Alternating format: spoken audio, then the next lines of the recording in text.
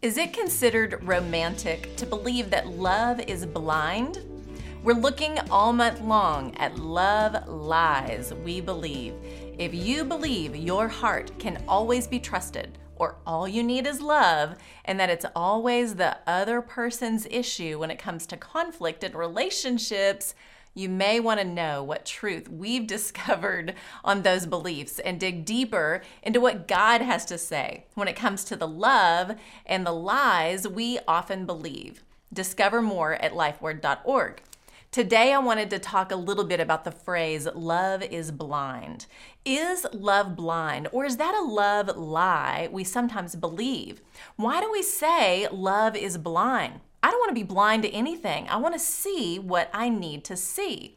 Many, though, fall in love with the idea of falling in love. They become so consumed with what they want, they become blind to what is best, what is real, or what is true about a relationship.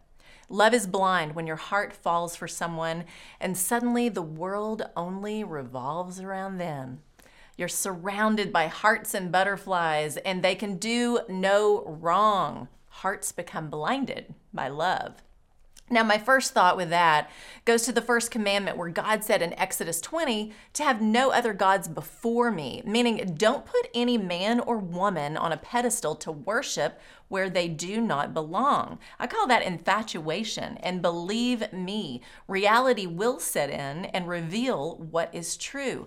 No one and no relationship is perfect or without flaws, and no man or woman is to be worshiped. God lays out what love looks like all throughout Scripture. No love should be blind in that it ignores what is true. Truth matters when it comes to love. Honesty and vulnerability give way to trust. In every relationship, we are to speak the truth in love. Paul explains this more in Ephesians 4:15.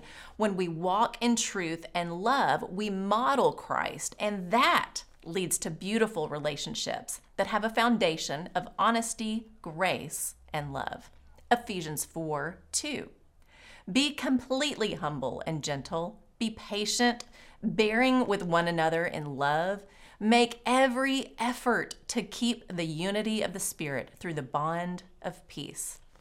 This was a verse that was on our fridge for years. To this day, it reminds me in my marriage to make humility, patience, and truth a priority. And expect the same from my husband. We bear with one another in love. That means we aren't blind to anything. We are brutally honest about everything. And our hearts, flaws, and lives are first surrendered to God and then surrendered to one another. Walking out love in this awareness and gentleness leads to so much peace and joy in our relationship and our home. That's the way God designed it. That's the truth. Don't be blinded by love. Be fully aware of what is true. Know you are first loved by God. And as you walk in that love, any other that comes your way, you'll see and know if it's worth pursuing. I'm Lori Klein.